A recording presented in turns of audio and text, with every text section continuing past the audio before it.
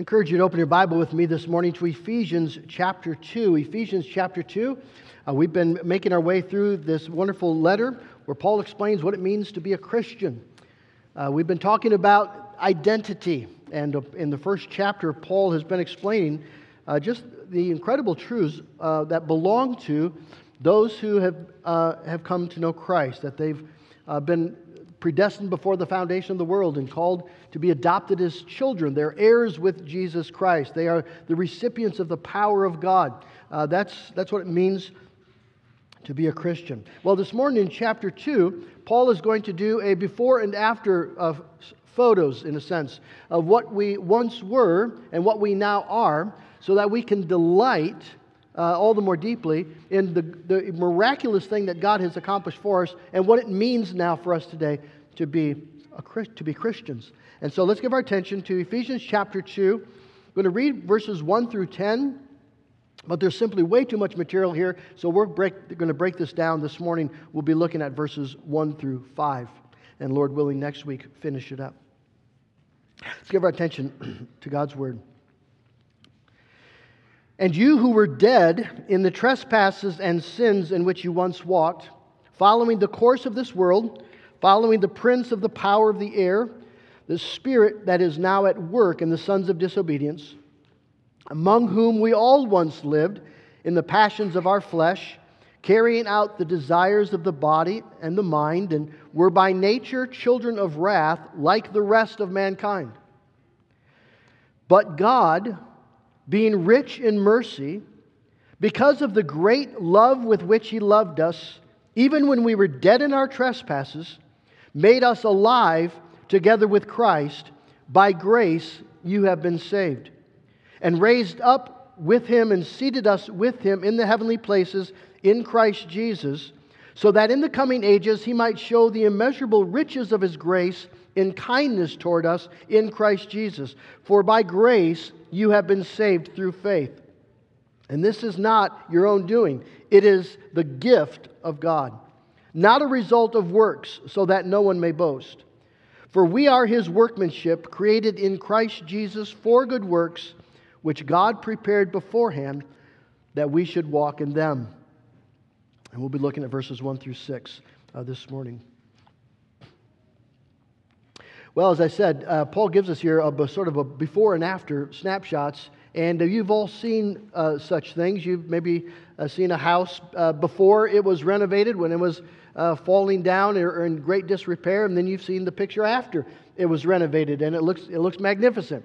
You've seen photos of people before they lost their weight and after they lost their weight.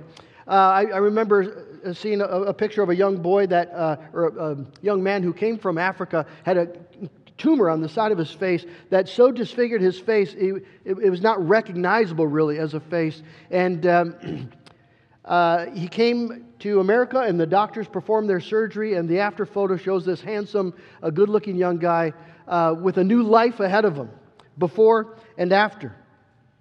Well, why do we take before and after pictures? Well, we do so to highlight the reality of the transformation and to exalt the work of the person who accomplished the transformation. Right? If you lost the weight, one of the reasons you want before and after is so that you can say, I did this. If you fixed the house, the same thing. And that's exactly what Paul is doing here in the first part of Ephesians 2. He wants his readers to understand how profound a change has actually happened to them in Christ. He wants them to realize that what has happened to them is nothing less than being raised from the dead. To be a Christian is to have undergone the most radical and miraculous and eternity-altering change that is possible. A greater, more radical, fundamental, glorious change is not possible. I think you could say that even our change from our current state to our glorified state won't be as radical as this. That's just the fulfillment of what Christ has accomplished here that Paul's talking about. And all of it is due to the mercy and the grace and love of God. God did all the work. And so the point of this passage is to exalt the glory of God. Paul's going to take a sledgehammer to anything that men might raise as reasons for pride, and he's going to demolish it so that God alone, gets the praise. God gets the glory. Now, why would the believers in Ephesus need to hear these truths? Well, they're suffering. They're under oppression. They're being persecuted. They're not going to feel oftentimes like they're special people, like they've experienced a miracle. They're going to feel like Rosario Butterfield says in her book that when she was converted, it was a train wreck. The wheels are falling off. And so Paul wants to remind them of the glory of what has happened to them. I think it's a great word for us as believers today, because I think being a Christian is something we so easily just take for granted. When's the last time you thanked God profusely that you were just a Christian? How often is that part of your mind as you go through your day, or your prayers as you talk to the Lord? We so easily just take it for granted and deal with it as if it were a small thing. And yet it is absolutely the most astounding truth about you if you're a Christian. It's the most joy-inducing and hope-inspiring reality in your life. If you are a Christian, you are the recipient of the greatest miracle in human history. If you're a Christian, you're not just someone who professes a new religion or a certain religion. You are a person who possesses a glorious new reality. You have actually passed from everlasting death into everlasting life. And Paul's going to strive to help us see the glory of what's happened to us as he shows us these before photos and the after photos. So let's begin with the before photo. It's not a pretty picture. It's a life of spiritual death and bondage and condemnation. So you were dead, he says, as for you were dead in the trespasses and sins in which you once walked. We need to recognize this is not a metaphor. Paul's not saying it's kind of like, spiritually, it's like you were dead. It's not an analogy. He's expressing a deep truth, an actual reality that sin separates us from God. Sin has brought us into a sphere where we're alienated from God. And to be alienated from God is the definition of death. It's death in the most awful sense, in the most desperate and eternal sense. Now, we need to let the Bible create that category for us, because spiritually dead people don't look dead to us. They look often very, very much alive. I was out in California last week. I was taking a drive along the ocean in the morning, and I was just noticing all these beautiful, healthy people. They're out surfing the waves. They're running along the sidewalk. They're walking the beach, riding their bikes. They look very happy. It's about, 65 and sunny, and the nice mist is coming off the ocean. There's lots of reasons to be happy in Southern California. They don't look like they're declining. They don't look spiritually dead. John Stott says, one has the vigorous body of an athlete. Another has the lively mind of a scholar. A third, the vivacious personality of a film star. I think preachers sometimes talk as though people who are outside of Christ live a life of misery and depression and shame. Well, that's just not true. It's not true. They're often the most alive, happy, thoughtful, enjoyable people on the block. So we have to let the Bible create our categories for us. Being lost doesn't mean you're miserable. You might be having the time of your life. Being lost just means that you're without God. And to be without God means you're without life, true life. You're alienated from life, and so you are spiritually dead. You do not have the life of God within you. And if you remain in that condition, you will experience an eternity of alienation from God that the Bible calls hell. Now, that is surprising news to natural men. They will ask, well, why would I be alienated from God? I didn't do anything.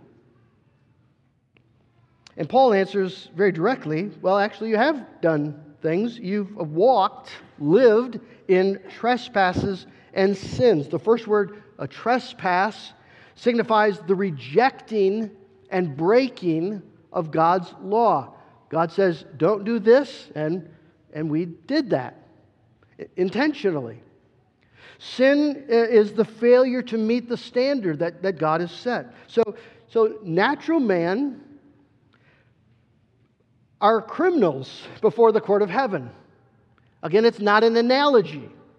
There actually is a law, God's law, and He has the right to establish His laws because it's His world, and we have, in truth, actually transgressed, trespassed, rejected, broken the law. We failed to carry out our calling, our God-given calling in the world, which was to love Him and honor Him and worship Him and obey Him and serve Him. That's why we exist. So that's why we're alienated from God. Isaiah 59 verse 2, your iniquities have separated you from God.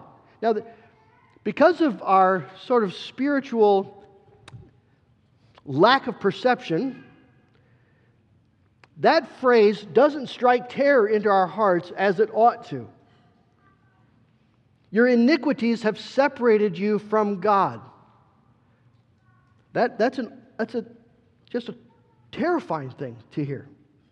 Your sins have hidden His face from you so that He will not hear you. You're alienated. That's what it means to be dead, spiritually dead in sin. And then Paul talks about this ongoing enslavement, this bondage in a life apart from God. So the before photo looks like, Paul says, this is the life you once lived, you once walked when you were walking in the course of this world and following the prince of the air and your own fleshly desires. Three things, right? The world, the flesh, the devil. And these three things are all powerful influencers. They're the things that motivate us and drive us. By the world, Paul means, and when he talks about following the course of this world, he says the world has a course they walk. They've got a way they think about the world and what it means to be alive and how to define truth. And it's all deception. It's lies. So the world's way is follow your heart, right? Pursue your dream. Define your truth. Be true to yourself. Live for today. Don't worry about a holy God who made the heaven and the earth. Don't worry about the destiny of your eternal soul. Don't bother with those things. The things that are right in front of you are the essential things. Well, that's all lies. Just lies right down to the bottom of it. And yet, those lies exert tremendous influence over the way people live. Studies consistently show that people do not do what they do or make the choices that they make because of carefully reasoned positions.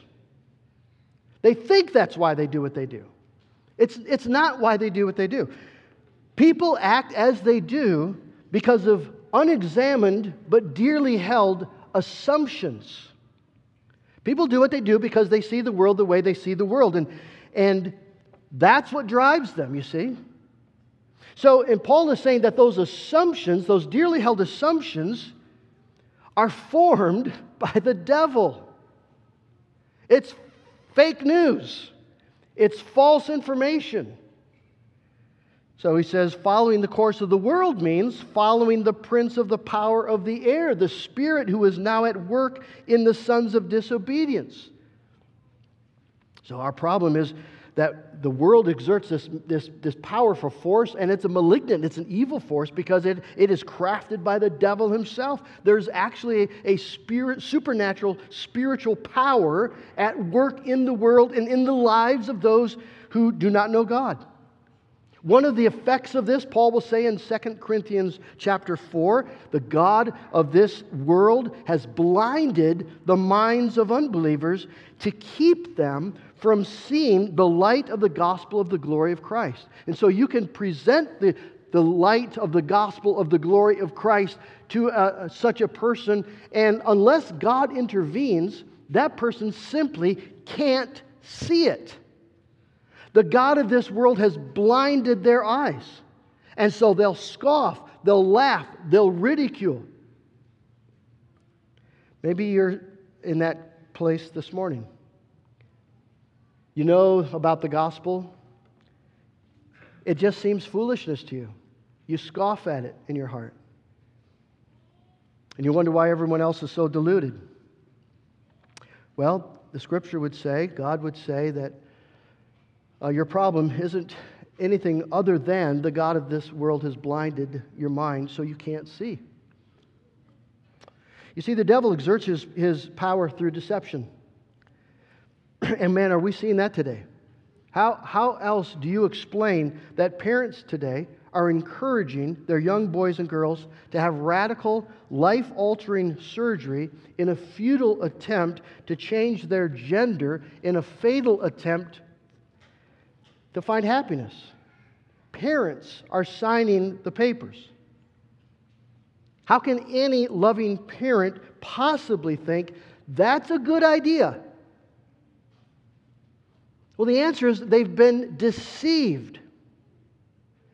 And they're surrounded by people who've been deceived, and they all applaud the parent as they make this awful, horrific choice to destroy the life of their own child. And people stand and applaud. And we shouldn't just look at that and shrug our shoulders and say, that's crazy. What we should do is look at that and say, that is the devil at work. There's no other answer for it. That is exactly what the devil does. He deceives people. And that's what's happening. Well, that's not just happening. It's been happening since Eve was deceived in the garden. This is what it means to be lost. And this is what the Ephesians were. And Paul says, beyond the problem, on top of that, is they liked it that way. That's what he means when he says, among whom we all once lived in the passions of our flesh, carrying out the desires of the body and the mind. The flesh doesn't just stand for the human body, it stands for the fallen human condition. So it's the part of you that likes to sin, that desires what is evil. And so nobody is been beating us along and driving us on this path to sin. We choose it. We like it. We like by nature the course of the world. We like the deception of the devil. We desire it. That's the problem. We have a heart that is twisted and bent and loves exactly the things that will bring us to destruction. And that's why we're objects of the wrath of God. When we think of the wrath of God, we should not think of just God being angry. The Bible makes a distinction. God's anger lasts for a moment. God's wrath, on the other hand, well, God's wrath is His settled, committed, consistent, unchanging, irrevocable commitment and passion to destroy everything that's evil. John Stott says, God's wrath is neither spite, nor malice, nor animosity, nor revenge. It's not that petty. It is God's personal, righteous, constant hostility to evil, His settled refusal to compromise with it, and His resolve to condemn it. It is God's disposition by virtue of His holy character towards evil, and it will never change. He will always be continually and completely, fiercely opposed to evil in all of its forms. Now, that is one aspect of the reality of God the devil loves to hide, loves to blur.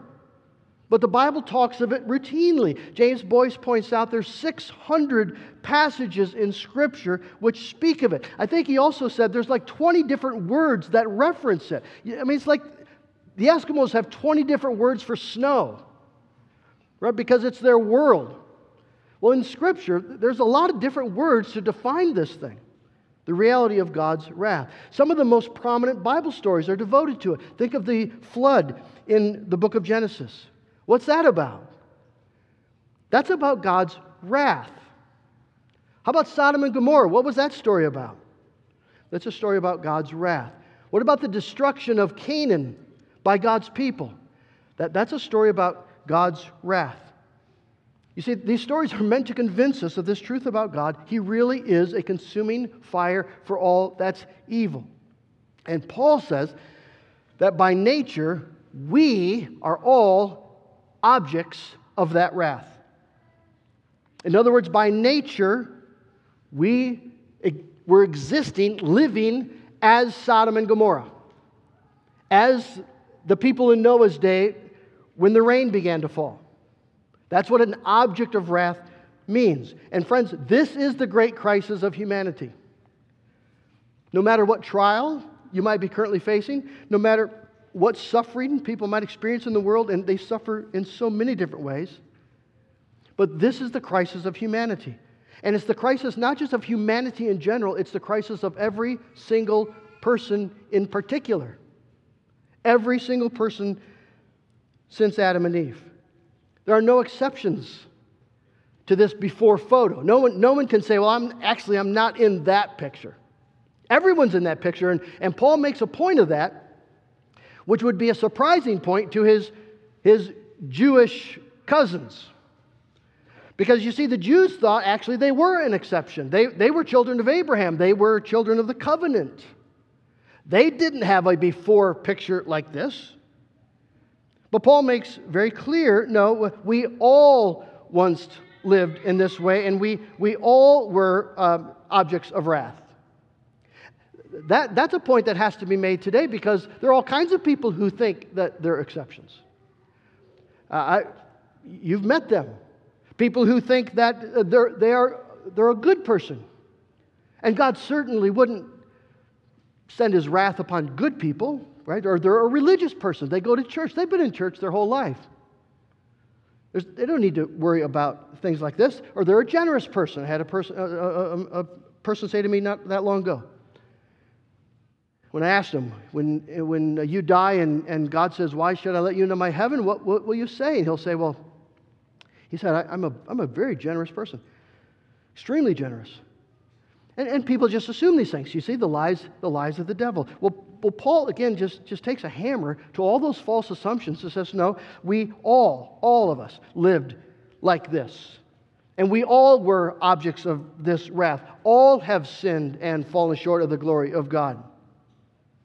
And so consequently, all of us are without Christ, in this desperate, lost condition. That's the reality of life before Christ. When you see unsaved neighbors and friends and coworkers, have the eyes to see past whatever's presented on the outside, but just have eyes to see the categories as God describes and defines them. Here's a person made in the image of God. A person with an eternal destiny. And if this person does not know Jesus Christ and has not been made alive in Jesus Christ, then this person is still lost, dead in sin, enslaved to evil powers, condemned by a holy God with no hope whatsoever of rescuing themselves. That's the before picture. But there's a wonderful word here. Just 3 letters, and it makes all the difference in the world. But. Aren't you glad that word is in the Bible? It shows up some of the most wonderful places. But God. And that brings, you see, hope into our situation. And that tells us, you see, that though I cannot possibly save myself, God could, God can, and God does. You see, between every before and after photo, there's an intervening something.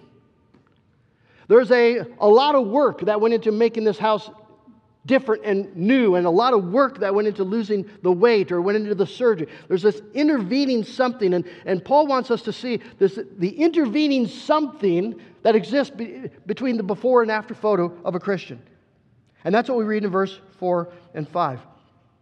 But God, being rich in mercy, because of the great love with which He loved us, even when we were dead in our trespasses, made us alive together with Christ. You see, the dismal, deadly trajectory of the human condition has been intercepted by the abounding, infinite mercy of God.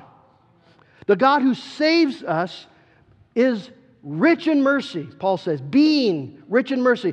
Mercy isn't like a robe that He puts on and then takes off. It is part of His character. It's what He is like.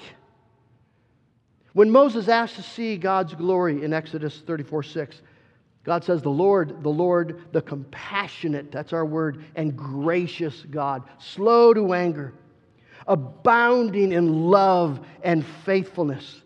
And Paul says, God, being rich in mercy, having a heart of compassion, loved us.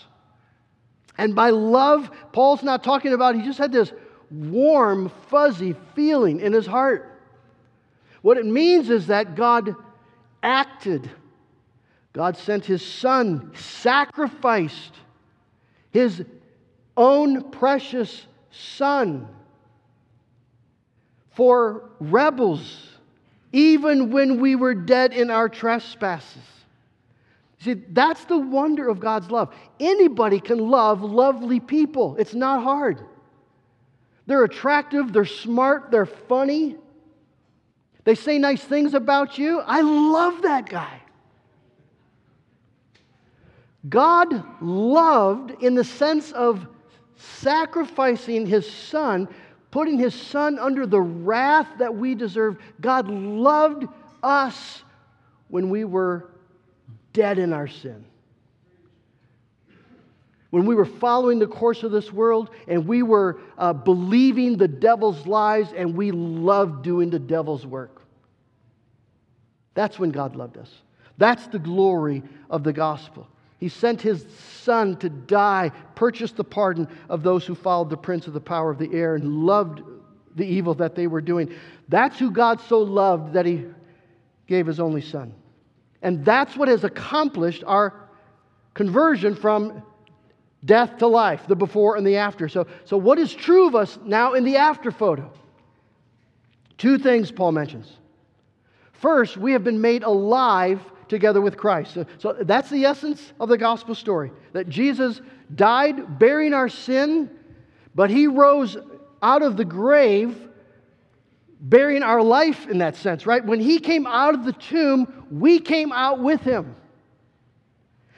When He came out of the tomb victorious over sin and death and hell, we came out with Him. Victorious over sin and death and hell. That's what He's saying. When Jesus was resurrected, that resurrection life of Christ began flowing through our veins. So that in Jesus and because of Jesus, we are not any longer children of wrath. Paul says, that's what you once were. It's not who you now are. The devil will try to tell you differently. The devil will point to your sin. The devil will say, God must be so angry with you. You must be destined for hell. The devil will tell you things like that. And Paul wants us to know, no, the resurrection life of Jesus Christ is in me. I am not any longer a child of wrath. I am a child of God, a precious, beloved, adopted child of God. And in Jesus and because of Jesus, I don't need to be afraid of death because I rose from death in Jesus when He came out of that tomb. And this is my new identity, and this is my new defining truth. The awful reality of what I once was has been replaced with the indescribable glory of what I am now in Christ. I was raised to life in Christ. And not only that, but secondly, I was seated with Jesus. I am seated with Jesus in the heavenly places. Now, what does that mean? Well, it means that we're not only the recipients of Christ's resurrection, we're recipients of His ascension. As you know, Jesus, right, 40 days after He was raised from the dead, ascended to the right hand of God. That means, you see, that you, in Christ, by faith in Christ and union with Christ, you are now a citizen of the new heaven and the new earth. You are already now victors over this world, heirs of the world to come. That means that your destiny is not determined by your weakness, but by His mighty reign. And your identity is not defined by your failures, but by His accomplishment. And that's really at the core of this idea. Because in the Bible, when the Bible talks about Jesus being seated, the idea is that He is at rest. The work is done. It's accomplished. That's what it means for Jesus to be seated. So it means that there's nothing more to add to His finished, completed work. Jesus is done, in a sense, with the work of redemption. It is finished, He said on the cross.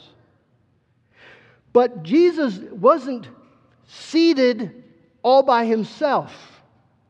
God seated us with Him in the heavenly places. The point being that our salvation is completed in the work of Christ.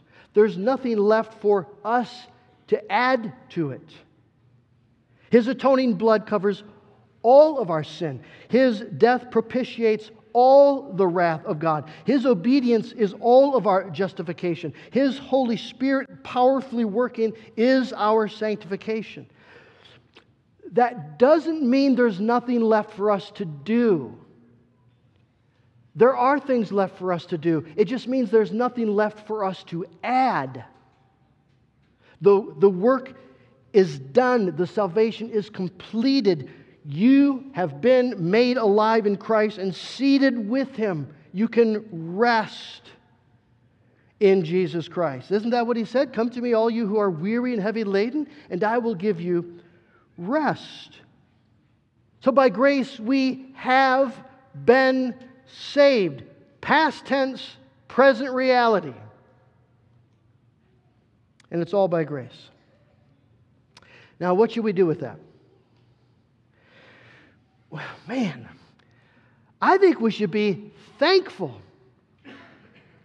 Like deep down, out of the marrow of your bones, thankful. This is what I once was. And I couldn't possibly save myself. And I find the weakness of the flesh and the power of the devil in this world, those are still operating forces and principles in my life. And if God would let me go for a moment, I would slide back right to that. But He doesn't let me go for a moment. Because He has accomplished something in Jesus Christ that cannot be taken away. And so that my identity is no longer what I once was. I'm no longer dead in sin. Do I sin? Yes, I do. But I'm not dead in sin. I'm not under the power of the devil. I can say to the devil, no, get lost. And I can say that with the authority of Jesus Christ. As a child of God, a child of the King. So I'm not a slave to the powers of evil. No matter how my flesh or my twisted brain might be screaming at me, I'm not a slave to it. You can say, I can say, no, it's not who I am. I don't belong to that anymore. You are no longer an object of wrath. You are a beloved, redeemed child, a citizen of heaven, an heir to glory, and all by grace. I think you should say thank you. Thank you. Amen. Shall we say thank you? Shall we say thank you, God? Thank you, Jesus. Thank you for rescuing me. Thank you for what you've made me. Thank you for the life that you've given to me. Thank you for the future that you've promised to me. Thank you for the Holy Spirit that resides in me. Thank you for the Word of God that directs me. Thank you for my brothers and sisters who encourage me and maybe sometimes rebuke me. Thank you that you've given me every single thing I need to be a Christian. Let's bow our heads and thank God in prayer. Shall we do that? Oh God, our Father, who are we that you should love us the way you've loved us? Oh God, forgive us for forgetting the miracle of what it means to be a Christian. I thank you for this word that is given to us to wake us up, to open our eyes. And Father, I just pray that your Spirit would move this morning, that our life would be a life of giving thanks to God for this miracle. And Father, if we're sitting here this morning and we're not sure we know what this miracle is about, I pray, Lord, that you would give us the grace today to confess our sin, to turn to Christ, that we would see that without Him we are dead, lost, alienated from God. But that Jesus has been given for sinners, that if we call on His name, Lord, you will rescue us. And Father, I just pray that you would make us deeply thankful, grateful people, for we have received this vast, vast blessing. And all by grace, all that you might receive the glory and the praise. Lord, I just pray these truths would transform our lives. In Jesus' name, amen. We're going to stand together and sing Wonderful Grace of Jesus, greater than all of our sin.